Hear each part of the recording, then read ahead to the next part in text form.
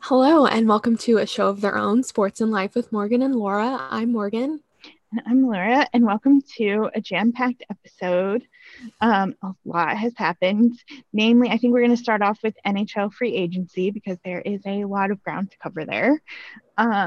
Free agency started on Friday, and a little tidbit. Normally, free agency is on Canada Day, which is July 1st, and normally everything happens July 1st, and you kind of don't want to be the last person to get signed. Like the only people there's only a few people who ever like stragglers. This year it kind of spread out a little bit and it took a little time for dominoes to fall. And it's just because of the financial situation teams are in and players trying to feel out like what kind of deals they can get. So for our co-host of the show, we start with the Stars stuff. They re-signed. I think the biggest news for the Stars is that they re-signed Anton Hudobin to 3 years, 3.33 mil. And the great thing about that is with Ben Bishop, who's had kind of injury struggles throughout his career. One, you're limiting the miles that you put on Ben Bishop, but then also, should he get hurt, you have a really capable backup who can step into starter. He's not even really like we talked about, he's a 1B. And so Yeah, him being a starter is a very easy transition. yeah, I was so happy for this because, like, the day before, it was like, oh, he's talked with the Stars, but he's going to look at other options. And I was like, oh, God, not other options. Because, like, based on how he played in the playoffs, I was fearful. I'm like, someone's going to want him more and someone's going to just take him away from us. And I'm so glad he wanted to stay with Dallas. Well, and especially when you consider like after we talk about the Stars, we're going to talk about the gigantic goalie carousel that happened. Yeah. Like everything was moving. All the goalies were moving everywhere. And then it's like Yeah. Hudobin is like, nope, staying put. And that's really good news for the Stars fans. The other one was Radek Faksa signed a 5-year, $3.25 million deal. That seems like very fair value, maybe a little less, Yeah. just because of the Corona thing, but it doesn't seem like a wild under or overpay. No. I just really need them to like get Rope and Gurianov. Like, and of course it's them two. I'm like, of course it's And of those course, two. like that, because it's those two, you're going to get all of the offer sheet talk. But if you look at Yes. how much cap space, and you got to remember for offer sheets, you have to have cap space and the required compensatory draft picks. Both of those things, like possessing both of those things, most teams don't have that. So there's like very few Yeah. teams who could legitimately make an offer sheet. So not saying it won't happen, but if I had to bet money, I'd bet money on it not happening. Yeah. Sean Shapiro told us that we shouldn't worry. So I'm trying to feel calm, but still there's part of me I'm like, but should I worry? Because I basically worried about those two during the entire season, and I thought I'd get a break from that. So I guess I kind of teased we would talk about the goalie carousel. I'm kind of going to just run through all of them and then I'll give you an overall thoughts because a lot happened with goalies. The goaltending situation in the NHL looks nothing like it did last season. So we've got longtime Capitals goalie Braden Holtby signed with the Vancouver Canucks for 2 years and $4.3 million. And then continuing on, former Vancouver Canucks goalie um, Jacob Markstrom signed with the Calgary Flames for 6 years, $6 million. Former Calgary Flames goalie Cam Talbot signed with the Minnesota Wild, 3 years, $3.67 million. And after we have that like roundabout full circle kind of thing, we're also going to talk about Henrik Lundqvist has a 1 year deal with the Capitals, and Matt Murray has a 4 year, $6.25 million deal with the Senators after being traded there by the Penguins. Can I just say, as a Penguins fan, still don't love the trade. I think you could have got more from Murray, but if that's the contract that he was going to get, really happy it's not with my team. I love him, not worth that money. So really good with that. Really okay with that. Um, the one I like is Markstrom to the Flames because Markstrom has been amazing for the Flames this past year and prior. And the Flames have better defense than Vancouver did. Mhm. and they've had struggled to find like a consistent number one goalie. And so to shore up that problem so it's not a thing, because that's what happened for the Stars for a while when it was that Carrie Letkinen and stuff and Antti Ranta. It was like the Stars have so many good players, but they just like can't figure out goaltending. And then they signed Ben Yeah. Bishop and Anton Hudobin. And how amazing is it to just not have to worry about that? And so I think, and for $6 million, that's not like a ton of money for what you're getting, a proven goalie. So I like that. I like bringing Holtby to the Canucks because clearly the thought would be Thatcher Demko is your starter. Um, so that makes sense to me. And Braden Holtby is a really capable, really good backup. He's been a Mhm. starter his whole career. He's played for Team Canada. Like, I think that's a really good and older vet with younger player. That makes sense. Lundqvist to the Capitals is a bit of a surprise, but again, he was really good last year. They just had two other really good goalies for New York, so that's interesting. Cam Talbot with the Wild. Cam Talbot is a very meh goalie, but I mean, I don't think the Wild are trying to be amazing. At least from the Yeah. moves they're making, I don't think they are. So he seems fine.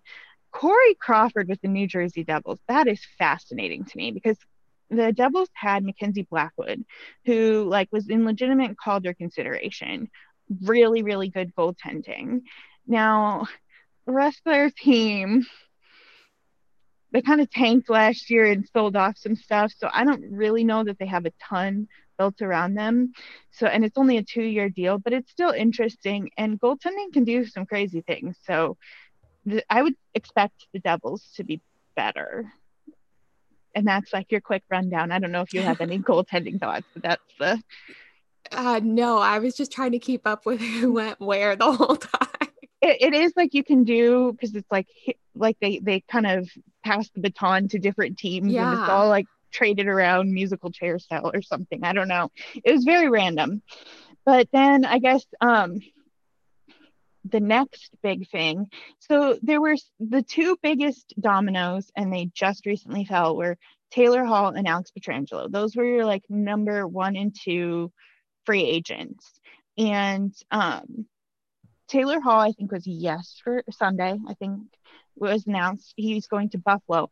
And I love this move for both Buffalo and for Taylor Hall. I think it's genius. So it's a 1 year, $8 million contract.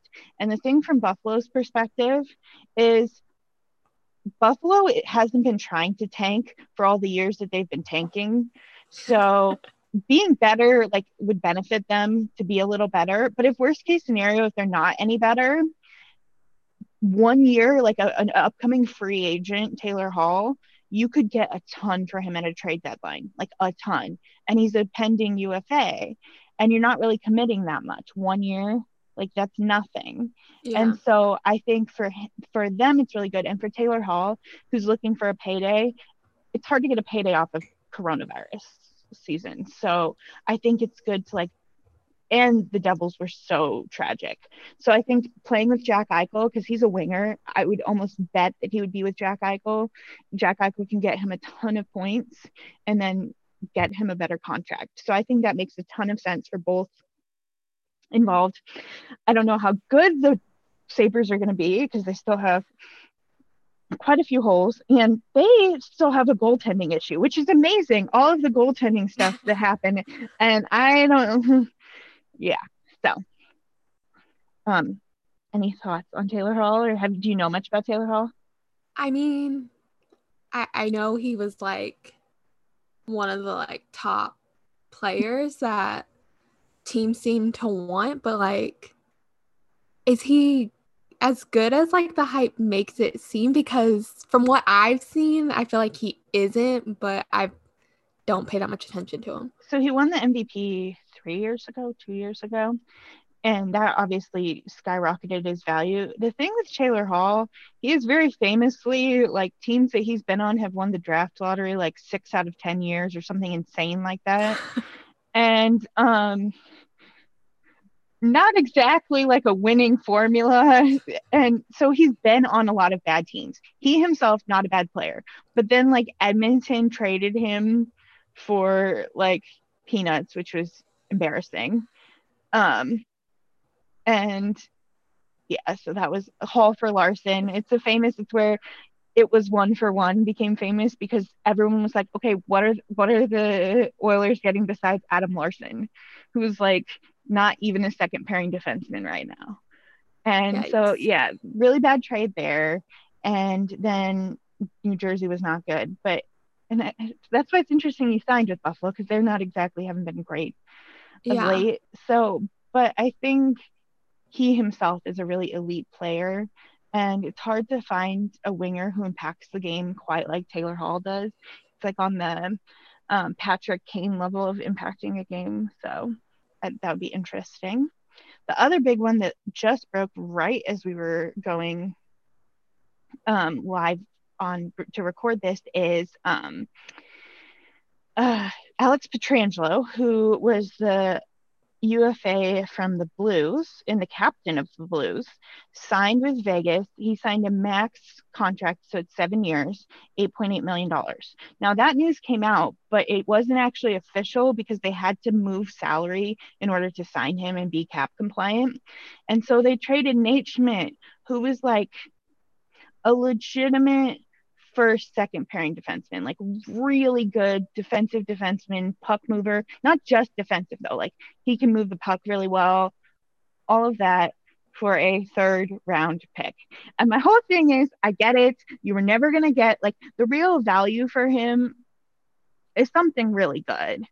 Like, like you could probably make the argument, depending on the contract that you sign, like Group A hints to, that Hmm. maybe like Schmidt plus a third for hints or something like that, that would be fair value. Schmidt has a lot of value. Point being, Schmidt has a lot of value.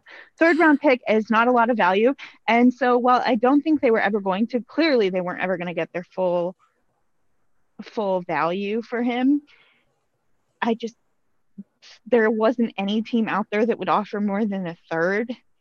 And because he has term too. That's the thing that's amazing is he has term left on his contract and it's like $5.9 million. So it's super reasonable.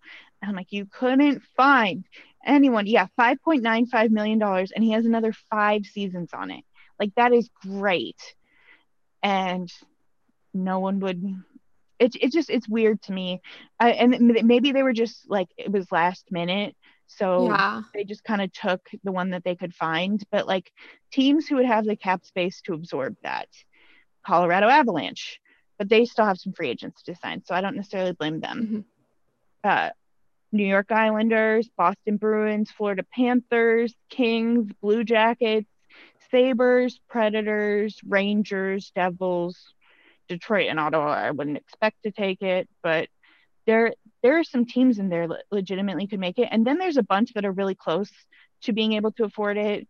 Um, Carolina, Chicago, Philly, Calgary, and Dallas actually. Dallas actually has the space to take it, but obviously they have their free agents. But uh, Carolina, Chicago, Philly, and Dallas, not Dallas, Calgary. Sorry, I can't read. So Carolina, Chicago, Philly, and Calgary all have like over $5 million in cap space. You Uh-huh. can easily create 900 grand in cap space or less. And so all of those teams should have been willing to offer a second, like, or like a third and a sixth or something. Like, Yeah. a third is nothing. So that's the one thing that's amazing about that. That said, from Vegas's perspective, they're really in win now mode. And if you can get Alex Pietrangelo, you get Alex Pietrangelo. Um, it's really interesting though, because the thing that he wasn't happy about this year was um, he wasn't on their first power play. And he's going to a team where he wouldn't be on their first power play necessarily because a lot of people think they're going to keep Shea Theodore there. So that's kind Hmm. of interesting. I find uh, the GM of St. Louis, he makes some interesting decisions. Like, I'm not sure what he's going for here. And it's like with his defense, because he signed the big one was the trade and sign of Justin Falk. Because Justin Falk, he signed to a long term deal for $6.5 million, and he's just not worth that. And that pretty much made people think, well, there's no way you can afford Pietrangelo. Then there's a flat cap. Then they sign Torrey Krug to $6.5 million. And I like Torrey Krug, but I would have liked Pietrangelo and Krug, or there was a cheaper defenseman than Torrey Krug, and then you still sign Pietrangelo. Pietrangelo I like more than either of those two or the combined of those two. So I don't really understand what they're going for and what they're doing. And Pietrangelo married someone from St. Louis, so by all accounts, I think he would have taken this same deal in Yeah. St. Louis. So I don't get it for St. Louis, but I think from your perspective, that's probably a good thing. I will miss like him and Jamie Benn and their petty interactions. Well, hey, now he's on Jordy's team. Uh, or no, Nate Schmidt's on Jordy's team. Sorry, I got that wrong. The next one that was kind of interesting, it was an older trade, but again, where people were like, what the heck? Josh Anderson Yeah. to Montreal for Max Domi and a third. People were puzzled about that because Josh Anderson has had to battle a lot of injuries, and Mm-hmm. most people would consider Max Domi the more talented player. So why did Montreal have to throw in a third? And I listened to Steve Dangle talk about it, and I thought he made a really good point. For so long, the market inefficiency was like skill and speed. And so that became the really prized thing. Well, now that's what everyone tries to build their team around is skill and speed. And there really aren't that many like mean people who can play hockey like the Kachucks.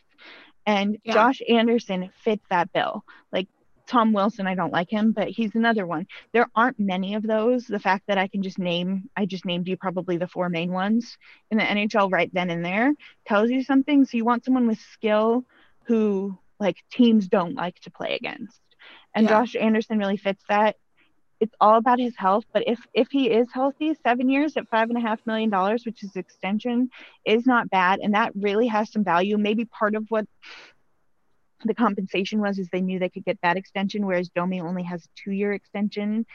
So I like it a little more for Columbus, but I Mm-hmm. think it could work out for Montreal, and I don't think it was as bad maybe as people originally were portraying it when you think of it like that. So with trades like this, does it, which I guess it's a little different because it's so close to playoffs ending, but the fact that uh, Anderson was Blue, yeah, Blue Jackets were in the playoffs. But My he brain. couldn't play. He didn't Okay. play, and that is because of he's been so hurt. Okay. So like that doesn't play a factor into the shock since he didn't play, but like had he played, if he played in the playoffs, do you think this trade would have happened, I guess? Yeah, I think maybe not. I think some of it has to do with what teams viewed their value as. Mm-hmm. And so sometimes you'll get these where it's like the team lets the other team negotiate with, and so they work out a contract. So how the trade looks is you're trading the RFA rights to Josh Anderson for the RFA rights to Max Domi and the third. But if they had already worked out the contract such that you're essentially getting 7 years of Josh Anderson at 5.5 and 2 years of Max Domi at 5.3, it does make sense that for a longer term, and even though Domi's better, he's not that much better, that you would Mm-hmm. have to throw in something for that much longer term. So it kind of makes sense in that regard, but it's hard to know without knowing what happened behind the Yeah. scenes. Another one that I thought was interesting.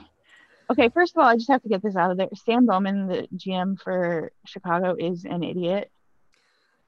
He like I don't know what he's been doing the past few years.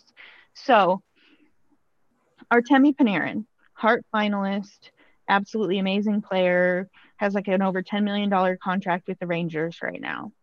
He signed as a free agent from Russia with the Blackhawks and was on a 2 year deal, or had like 2 more years basically in an off season right after the Blackhawks got swept by Nashville. They overreacted to getting swept by Nashville, and so they traded Artemi Panarin. There were other pieces involved, but the basic idea was for Brandon Saad. 4 years of cap certainty with Brandon Saad. That was their whole thing. Is we like, yeah, you have 2 years of $6 million Artemi Panarin, but then you're gonna have to pay him a ton more, and we want cap certainty. So we're trading Brandon Saad. And now they trade Brandon Saad and Dennis Gilbert, who's just kind of a meh, like replacement level player, for Nikita Zadorov, who's okay, but like Brandon Saad is way better. And I guess they also Anton Lindholm. I don't even know who that is. And Chicago is also retaining. I don't know what they're doing. So you basically, when it's all said and done, you traded Artemi Panarin for Nikita Zadorov. Like what? Yeah. It's horrible. Like I don't understand what he's doing at all. And then apparently neither does the team. Like I didn't read the article, but Jonathan Taze, or is that how you say his last name? Yeah, Taze, Jonathan Taze. He seemed pretty upset about the trade. Yeah, he was basically saying so the basic core that won 3 cups with Chicago that's still there is Taze, Kane, Keith, and Seabrook. Seabrook is way washed. He's not worth his contract. The other 3 are probably worth something around their contract. But all of them are like the leadership group of this team, and none of them have any idea what they're doing. It seems like they're rebuilding, but then other signings they make, they're not rebuilding. I don't get it. I mean, on the one hand, I'm glad because I really didn't get what my GM was doing, but I understand it more than this. So it could be worse, I guess, is what I'm saying for my opinion. So with that, a couple other things. Tyson Barrie, 1 year, 3.75. It's a similar thing to Taylor Hall. And I think Tyson Barrie's was even shrewder because he had, I think, a $6 million offer, like 1 year, $6 million. But he took the Oilers one because the Oilers need a power play 1 quarterback, which is where Tyson Barrie really shined in Colorado and where he really got like up his stock and where his stock kind of crashed because he wasn't playing that for Toronto. So Mm-hmm. he's like, if I take less now, play on PP1 with Connor McDavid and Leon Draisaitl, I'm going to get a ton of points, and that's going to help build back up that value. So I think Yeah. this is a really, really smart, really solid bet on himself. So I like that. The Lightning, everyone knew like immediately after they won, it was like, and they have cap troubles for next year because they have to sign Cirelli, who's a really great defenseman, and a couple other free agents, and it's just not a lot of space. So Tyler Johnson was placed on waivers when they couldn't. He has a no trade clause, and so he gave them a bunch of teams that he was okay being traded to because he understands like Gotcha. something's going to happen, but they couldn't Yeah. find it. So they placed him on waivers. He cleared waivers, probably just because no team had the cap space at that time. A lot of players clear, like the Penguins got a goalie through waivers last year, Casey DeSmith, who's probably going to be their backup this year, that if they had tried to put him through waivers through the season, a team would have taken him. But because it was early in the season and every team, it was like preseason, every team was trying to do a bunch of stuff. No one knew for sure that they had the space. So you can sometimes get people through waivers that you wouldn't be able to get through in the regular season. I'm interested. I still think he's probably going to get traded. I just don't know where. Cap space is kind of closing up, and we still have Mike Hoffman. Everyone thought, and I would expect to hear something about him pretty soon Mm-hmm. because no team wanted to pay Mike Hoffman money because then that would take them out of Taylor Hall, and they want to see who Taylor Hall goes to, and then like basically Mike Hoffman was the backup because he's a winger too. But I definitely think some team's going to pay him some money soon, so that should happen soon. Anything else you would like to say about hockey, or did I do a good rundown? That was a really good rundown. I feel like you did that way quicker than I ever could have with the amount of names and teams you went through. I'm just Um, lucky I follow Twitter on this so much so I can like give my thoughts. um, One quick thing not related to signings this week, they also gave a full list of Dallas Stars injuries. And I expected like maybe 5 players to be on the list. Apparently, it was the whole team was just glued together. They were all broken. Luckily, of all the injuries, it sounds like the only player that wouldn't be ready should the season start when it's post or talked about starting January 1st would be Tyler Seguin because he has to have hip surgery. Um, But based on that list, it kind of felt like, are we going to have a team by January? Because everyone was injured. Like Jamie had a shoulder injury, but that was even like back in March or something. Como had a separated shoulder, Dickinson ankle and foot injuries. Braddock Foxa had a broken wrist. Rope Hintz had a fractured ankle and an injured hip. And then there were even like guys that I didn't even think were injured. Like Miro Heiskanen got an injured hip versus Vegas. Klingberg got hurt during the round robin. And then Hudobin had surgery on his arm, I think like the day before he signed with Dallas again. Like because he had a nerve issue and numbness in his hands, after learning that, I'm like, how did he even play in those games if he couldn't feel his hand if it's numb? Like how do you goalie when you can't feel your hands? That's insane. It is. The one thing I do want to point out is another trade that happened that I forgot that wasn't on our list today. The Islanders, and some of it they thought was for cap reasons, traded not Jonathan Toews, Devin Toews, spelled the same but different person, a defenseman, for a second and a third, or no, 2 seconds. But still, this guy is a really good defenseman. Yeah. And for 2 seconds, like Colorado, that's so, they already have such a stacked defense and they got better. How is that even possible? And then so I'm going to sum up my feelings on this trade with Steve's tweet, because I think it covers it. Steve saying me a few years ago is him. What is Joe Sakic doing? Fire him. Me now. If Joe Sakic calls, pretend you're a piece of place. And he's kind of become one of those GMs that it's like, just don't trade with him. You aren't going to win, because Chicago did not win the Brandon Saad trade, and New York did not win the Devin Toews trade. And the thing is, it could come back, and both of those like don't look as good as they look now. But you have to look at how a GM trades with the information that they have. There's a lot of GMs that make trades that are stupid at the moment they are made. Like, people at the time say that they're stupid. Joe Sakic makes trades that you say, that's genius. So whether or not ends up being an amazing trade, the fact that he utilizes the available information so well does have a value in the current NHL. It seems like a simple thing to say, but that's something that I heard a point made in baseball too, because like the Mets, they traded like their number one like super amazing prospect Jared Kelenic to Seattle for Robinson Cano and Edwin Diaz. And Robinson Cano is massively overpaid, and Edwin Diaz has been fine, but they're like, this is an amazing, like, people are saying he could be like a superstar in the MLB. Now, if he doesn't end up being that, that's like, that it just is what it is. But the fact that that is what he's projected at, that has a value, and it's more than what you got back. And so that's where it is like, you have to look at the information that was known at the time. Right. And with the information that we know, that these trades are very good. So Colorado still in the mix. With that, do we want to transition over to the MLB? Yes. Before we get into postseason, there are some newsy type things. The first one is the most recent one, and also the most wild one, because like the notification came through and it was literally like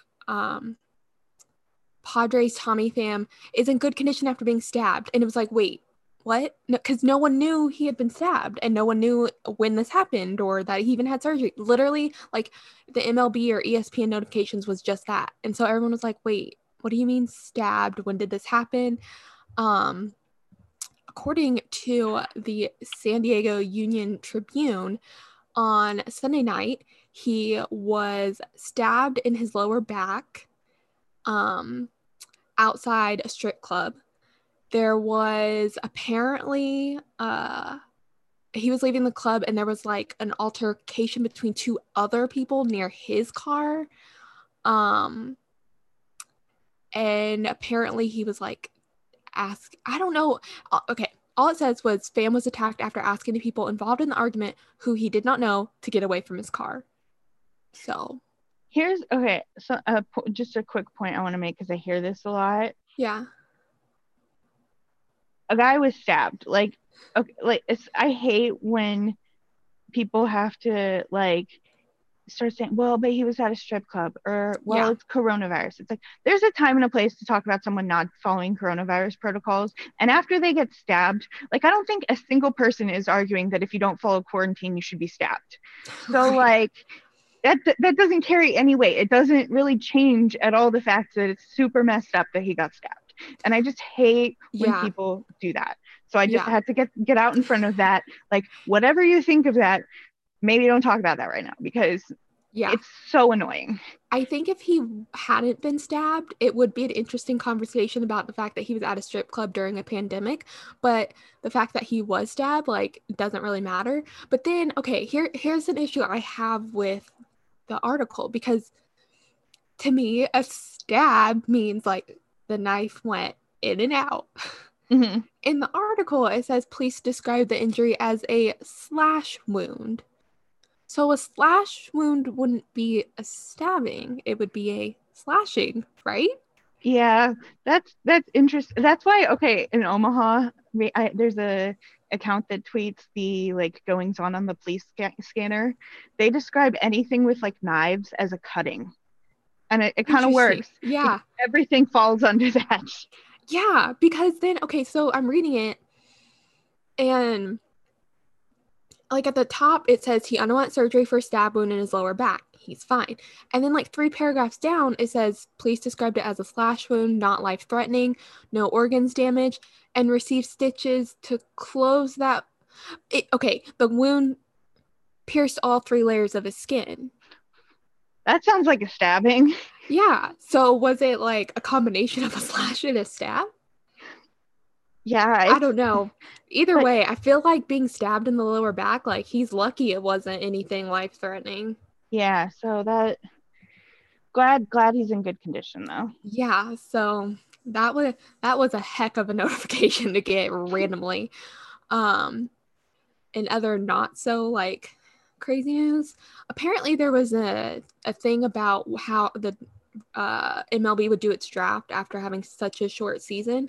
I had not known that this was like a thing, a conversation being had.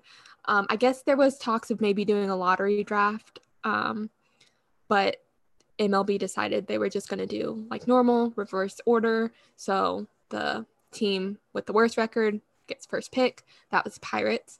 My Rangers get number 2 pick, and that's actually their highest pick in my lifetime. They haven't had that high of a pick since they drafted number 2 in 1974. So that's interesting. Then Tigers, Red Sox, Orioles to round out top 5. I don't really think, and I'm sure a lot of people might disagree, but I don't really think draft order matters much in baseball because Well, and how many rounds are there? Like a 800 bajillion. million. Yeah. I was actually going At to make this. least like 40, and I was that's not actually an exaggeration. I was going to make this point that MLB draft wise is the most well positioned for coronavirus because the NHL draft was legitimately awkward. Like the it was so long, Yeah. and the videos they were showing inside people, it was so weird. Yeah. And the MLB draft is the best position because it never really got any kind of media coverage anyways. Yeah. So it's perfect for coronavirus. Can I say the MLB draft every year, I like almost have secondhand embarrassment for them because like I didn't really pay that close attention to NHL draft this year or any other years, but like comparatively, MLB looks like a joke because they literally have their draft inside the MLB network studio, and they'll have like 4 potential picks there, and then everyone else is either on video or you don't see them because the draft has to happen so fast because of the bajillion rounds. Which actually I think this past draft was supposed to be different, but because of Corona, they couldn't. For some reason, I'm thinking it was supposed to be at where they have the College World Series. Oh, Omaha? Yeah, I think I it was supposed to be there. I don't know. Don't quote me on it. But yeah, again, and I'm happy the Rangers get to pick number 2 spot, but at the same time, baseball draft isn't like being in a higher spot doesn't really make as much of a difference as it does in other drafts because literally anything could happen. You have no idea how these guys are going to play because I mean, college baseball is so much different than Major League Baseball that And the development cycle of a baseball player is so much different than football, yeah, basketball, and hockey. exactly. Um, and then last piece of news, the White Sox fired their manager kind of quietly and I think unexpectedly. And then one of the first things I saw was the White Sox might hire Cora, who the Red Sox might hire, and Detroit might hire. So I kind of feel like Alex Cora is going to end up with one of the Sox.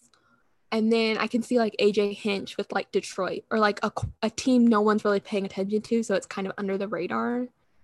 Either way, I think it's dumb. Technically, their suspensions end when the World Series ends. It kind of reminds me though of like something they say in corporate America at a lot of companies you have to do, where if you want to make more money, you leave for like a year and then you come back to your same company and they'll offer you a ton more money. It just kind of feels like Cora is going to get a payday, and it's like, well, how's that a punishment? Yeah. Yeah. Um, because technically, I don't even feel like I saw a couple people are like, well, why would the Red Sox bring Cora back if they fired him? Like, they fired him for a reason. But it's also like they kind of fired him just to save face. Like, they fired him because they felt like they had to. They didn't do it because they were mad that he cheated when he was with the Astros. Because technically, remember, he did not cheat with Boston. That was the replay review guy. Um, so, I mean, he's going to come back. AJ Hinch is going to come back. The reason why it was considered everyone was like, oh, well, Hinch or Cora is going to be with the White Sox now is because the White Sox GM, I believe, said something like, we're looking for a guy who has like championship winning experience from the last few years. That's AJ Hinch and Alex Cora as far as managers who are available looking for a new job. So there's that. One quick thing before going on to recapping ALDS, NLDS, and then predictions. I have a question or a discussion, I guess. I don't remember which game it was. It was one of the DS series. One of the broadcasters mentioned, I think it might have been Tampa Bay series, that there's a new rule where pitchers have to face a minimum of 3 batters before they can be replaced by a different pitcher. And one of the broadcasters said they didn't like that rule because it takes the strategy out of the manager's hands. I disagree because I kind of feel like that makes the managers work harder for a strategy because they have to face 3 batters. And obviously, when they bring someone in, their thought process is three batters, 3 outs, done. But like, you're not guaranteed that's going to happen. So you have to think further ahead than those 3 batters.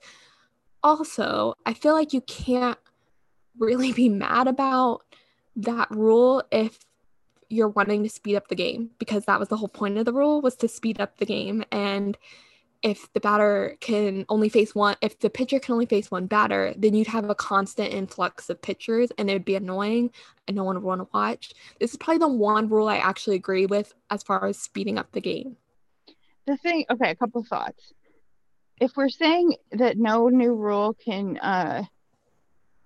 take the remove some strategy from the managers, then get rid of the DH because there's a lot of Yep. strategy involved if the pitcher is hitting, because then if Yep. the pitcher comes up in a later inning and if they're really throwing well, but there's a close game and there's runners on, you have to decide, do I pinch hit for the pitcher and take him out even though he's doing really well, or do I let him pitch, but then he has to hit and probably will get out. That's a lot of strategy that you Yeah. just And the double eliminated. replacements too that you Yeah, get in the NL. double switch and all of that stuff. Yeah. There's so much to talk about. The other thing too I will say is, while it may be taking some strategy out of the manager's hands, it does put a lot on the general manager, because who they have in the bullpen, because they have to face three batters of a time and you can't bail them out if they get in trouble as quickly, it makes their decisions more consequential. And so, Yeah. do we really care that much? Like, okay, who watches baseball for the managers? Like, I know we're not interacting with the audience live, but if we were, no one would raise their hand because Right. no one wants. So it's like, does it make the game better? I think it does. So Yeah.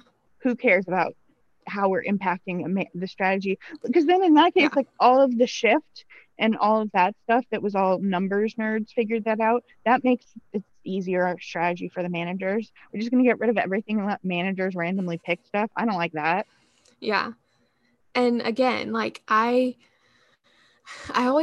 particularly like this role because I remember one time the Rangers were faced Seattle, and legitimately it was the ninth inning, and the Seattle manager had a new pitcher for every batter, and it drove me insane.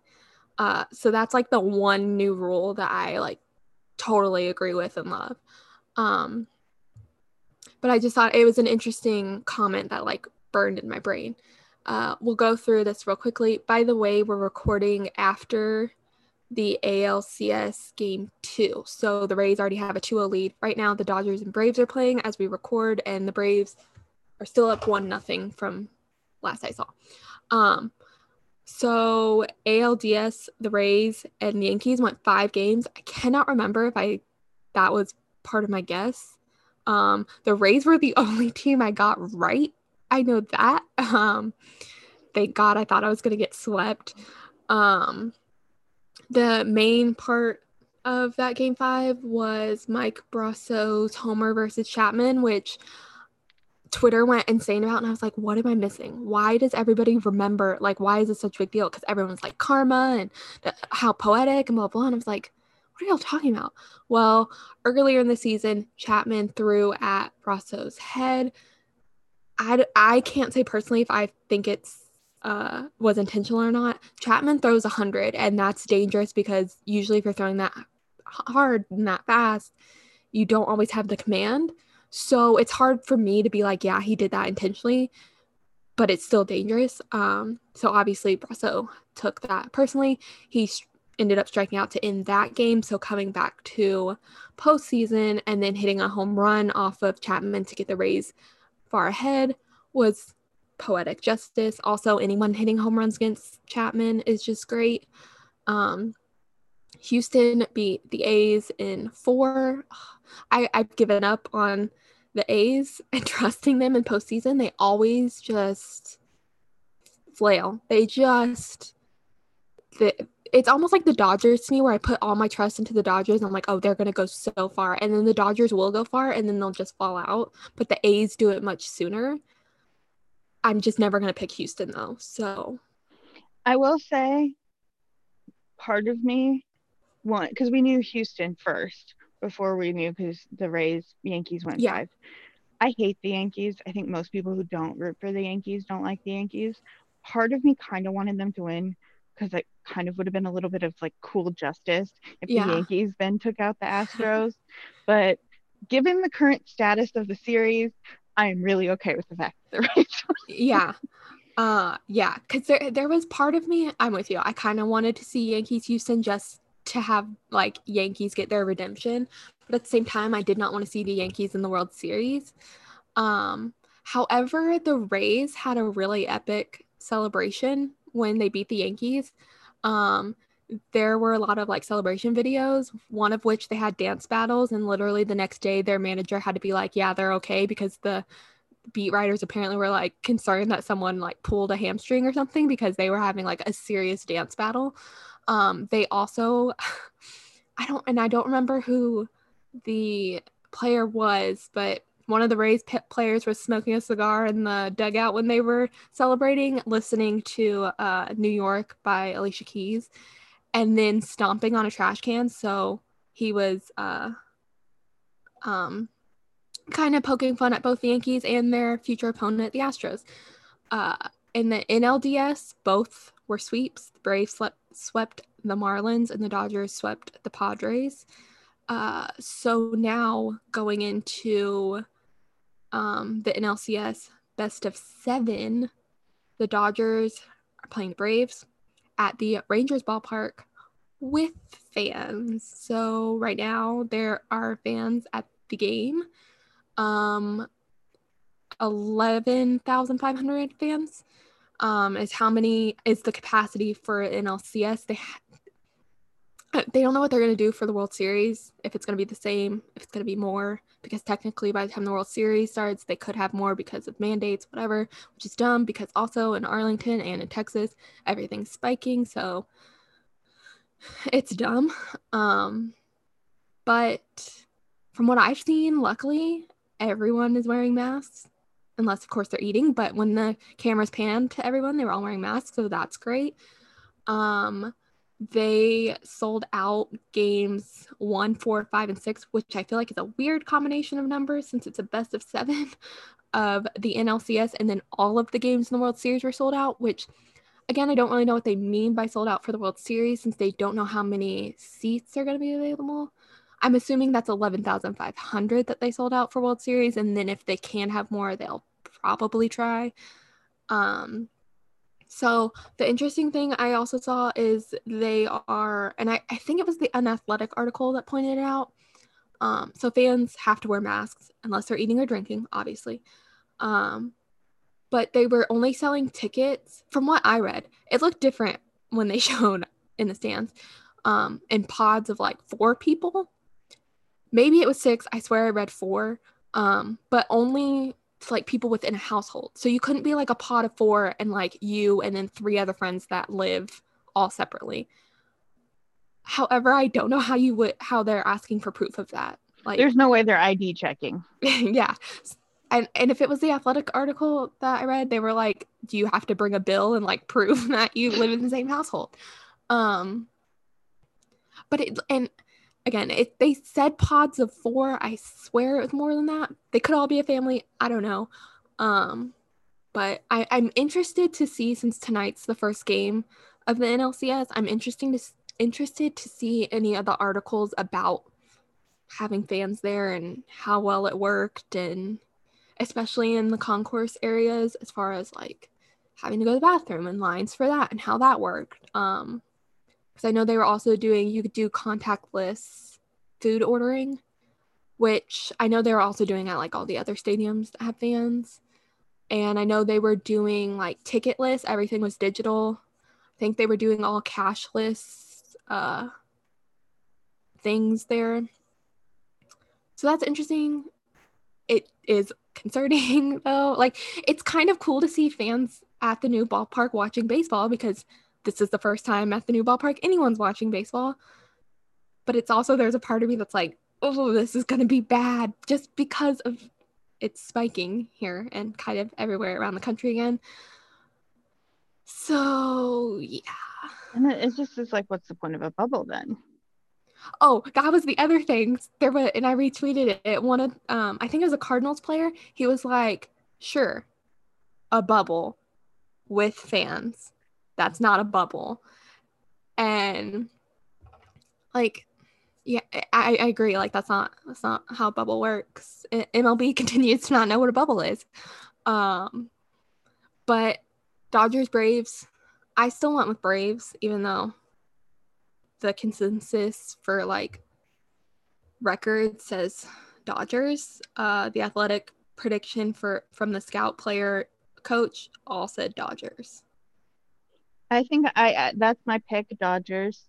I really want. I think the Rays are a good pick at this point, and I'm really hoping that I really need the Rays to come through for me here. So yeah, those are my 2 picks. I also picked the Rays because who's gonna pick Houston? And the fact that they're up 2-0 already is very supportive of our picks. They're our honorary rave of the week because we both love the Rays right now. Yeah. So. Although I did think they were going to give it up in the 9th inning of the second game today because Astros loaded the bases twice, and it really freaked me out. That was because I guess it's not their closer, but the Rays pitcher came in and gave up 3 singles. And I was like, okay, you can pull him now because he's faced 3 batters, and they left him in. And there was a double play. Astros scored one. I was like, okay, good, double play.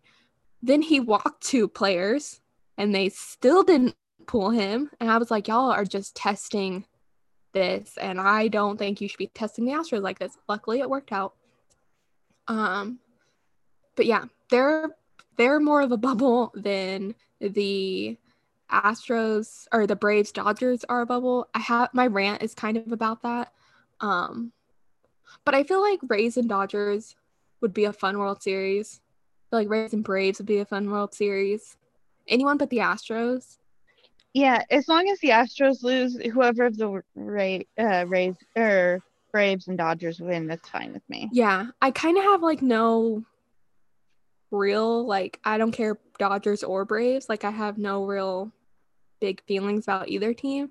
I mostly just pick the Braves because I'm tired of seeing the Dodgers lose the World Series. And the thing that you can say about both teams is it's not like fluky. They both have a lot of talent. So Yeah. that's a good thing. Yeah. Whereas, like, Houston is fluky, especially because in any other season, they wouldn't even be in the postseason. Or like Miami would be super fluky if Miami Yeah. had beaten the Braves. You're like, that would be a real fluke. Yeah.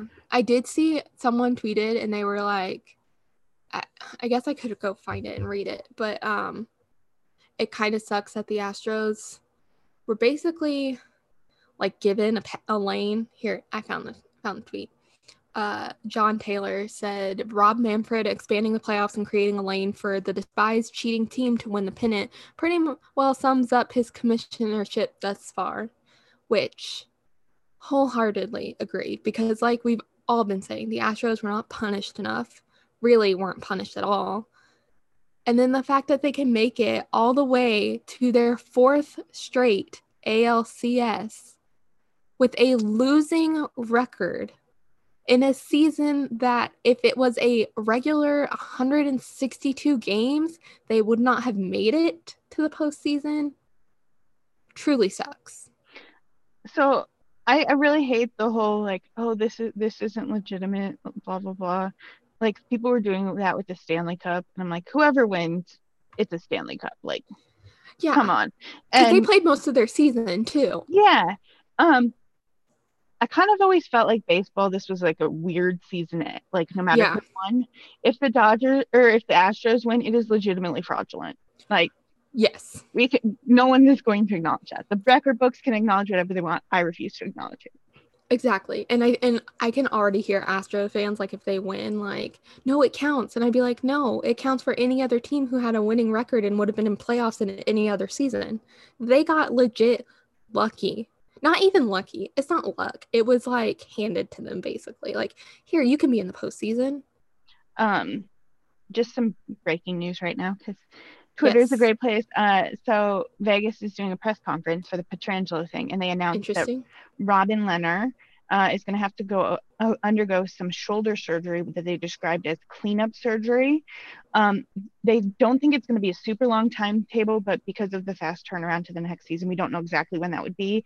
It's possible or likely he would miss some games. So I would be suspect that Vegas would trade Fleury at this point, which everyone thought they might do. Yeah. They have the cap space now that they've traded Schmidt. I don't know that they would trade Fleury. And if they were trading Fleury, they would have to have a really capable backup, either in the return or sign. So, Well, that answered one of the questions I originally had that I thought of earlier this week, which was if Vegas trades Fleury, do they have to rename their team dog, who is named Bark Andre Fleury?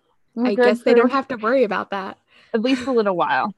Um, so with that, do you want to do rants and raves now? Yes. Do you want to go or do you want me to go? I'll go since my rant is kind of continuation of MLB stuff, and that's them calling it a bubble.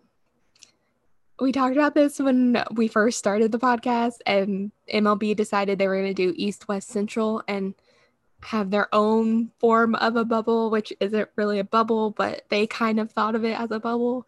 And then today in the Astros and Rays game, I kept hearing about the bubble, the MLB bubble, because particularly when they were showing like some of the Rays pitchers in the stands, they had assigned seating essentially throughout the stands to be very socially distanced. And they kept saying the bubble. I'm like, you can't call it a bubble because, first of all, they didn't quarantine before they went to that stadium. So while, yes, there's only those two teams there, before that, you don't know where any of the players, like what they were doing. So it's not a bubble in that sense. It's also not a bubble in the sense of like in Texas, there are fans there. Like, I feel like they saw the NHL and were like, yeah, we can do that, but let's make it like the most, like the bare minimum of bubbles. And that's what they're doing. I think they capitalized because the NBA and the NHL use the word bubble. They're like, Yeah. oh, people respond well to bubble because they built up the NBA and the NHL built up the reputation of bubble. So we'll just use the word. Yes. They like the word, they just don't know what it means.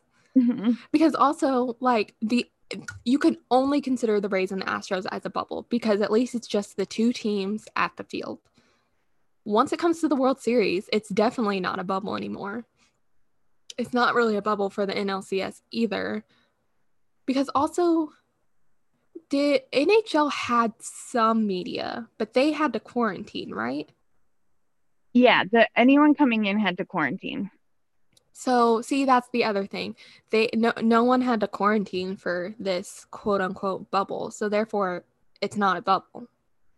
Yeah, it's just It's they're just using the name for some good it's not publicity. yeah, it's not a bubble, it's not a hub, it's just baseball as normal baseball in a pandemic. Baseball in one location instead of travel. Yeah, it might as well be just like the College World Series at a what's it called? Why can't I can never think of this word?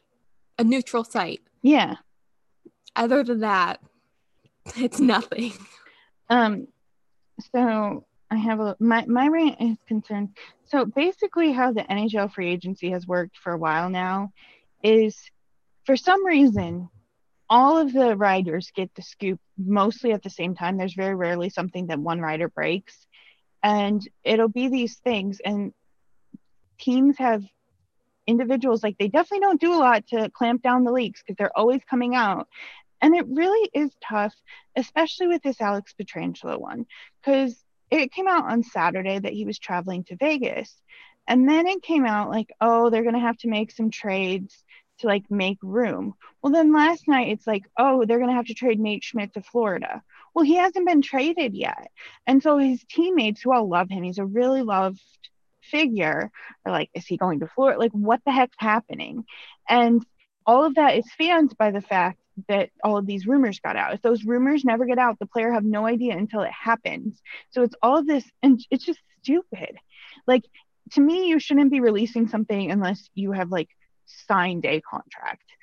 Through why? What's the point of leaking something to the media? Like, I don't get it, and it's frustrating for me because I can see how tough it is on the players and their families, and there's no purpose to it because obviously these are millionaires. So if there was some kind of strategic purpose to it, fine, but there's no purpose to it. And this isn't a rant against a journalist because they have to report what they're told. This is a rant against clearly people, like, it's well organized in teams high up giving these leaks. So that was my rant for the week. Do you want to do your rave? Yes, because I thought of my rave like mid episode. Because at first I couldn't think of a rave, and it was just going to be a rave that I know I had said like a few episodes ago. So instead, it's a baseball rave, which I feel like I haven't had a baseball rave since we've done this podcast because baseball has just been awful. But in the Rays Astros game, I don't know why I keep forgetting what the two teams are. The Rays Astros game, very early in the game, I think it was like second inning. One of the Rays, I think it's because they play in the Padres ballpark. I want to call it the Padres. Like, I think they're playing, but they're not. So one of the Rays outfielders, Manny Margot, made an amazing catch in right field. And he went over, I want to say railing. It was more of a wall. It was kind of a high wall. And it was one of those like, oh my gosh, this is going to be a spectacular play if he catches it. But also as he was going over and you just saw him like feet go above the head, it was kind of like, oh, that's a long drop. Like it wasn't like a huge like falling from the top of a stands to the, but it was more than just like being able to catch yourself over it. I thought he was going to be hurt, honestly, because I was like, can he get his hand, because his glove hand went first. So if he caught the ball, I'm like, is he going to be able to like hold himself and catch himself as he holds on to the ball? He did. It was a fabulous catch. I don't think he was injured. I think he stayed in the game. But if you haven't seen it, you have to go see the video or even just the pictures because the pictures are hilarious because you just see him reach for it and then suddenly you're seeing his feet. But a spectacular catch. It would be spectacular if it was just like regular season, but the fact that it's postseason made it that much sweeter and that it was against the Astros. It was the final out of the inning, which makes it even more amazing. Overall, just a really fun catch. And honestly, I'm having fun watching the Rays. I didn't pay attention to Tampa for the season because they're in the East and I watch a lot of East Coast games. But they're a fun team to watch, except in the ninth inning where their pitchers make me a little nervous. So my rave has zilch to do with uh, sports, but I can't help it. I love it. So story time. I always got dip powder done on my nails, and Yes. I live in Iowa, but I'm close to Omaha, and Iowa nail salons opened after Omaha ones, and my nails were really in rough shape. So I was like, I'm just gonna find someplace and go in Omaha. And I ended up finding my gal Jeannie, and she does like I later found out I went to her a couple times and she's like, we can do designs and stuff like that.